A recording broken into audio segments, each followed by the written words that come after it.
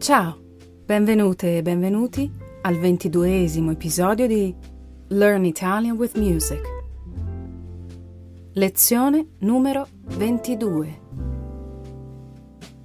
The song I giorni della merla by Apino helps us introduce a legend around the month of January. I giorni della merla are January 29th, 30th, and 31st. Back in the day, the month of January had only 28 days. And then, when the Gregorian calendar was updated, these 3 days were added later on. According to tradition, if these days tend to be very cold, then spring will come earlier than usual. Vice versa, if the last 3 days of January tend to be a little warmer than usual, then winter will be longer than expected. I remember my grandmother writing down on the calendar every single year what the weather was like for each day. Farming communities would use these days to predict the weather of February and March. The 30th representing the month of February and the 31st representing the month of March. So as you can see, there's different beliefs and traditions.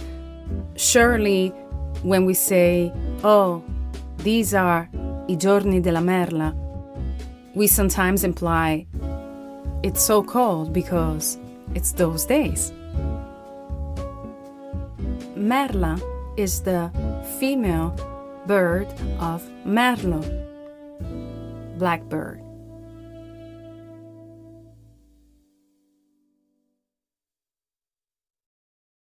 This episode is brought to you by Shopify. Whether you're selling a little or a lot, Shopify helps you do your thing, however you cha-ching. From the launch your online shop stage, all the way to the we just hit 1 million orders stage. No matter what stage you're in, Shopify's there to help you grow.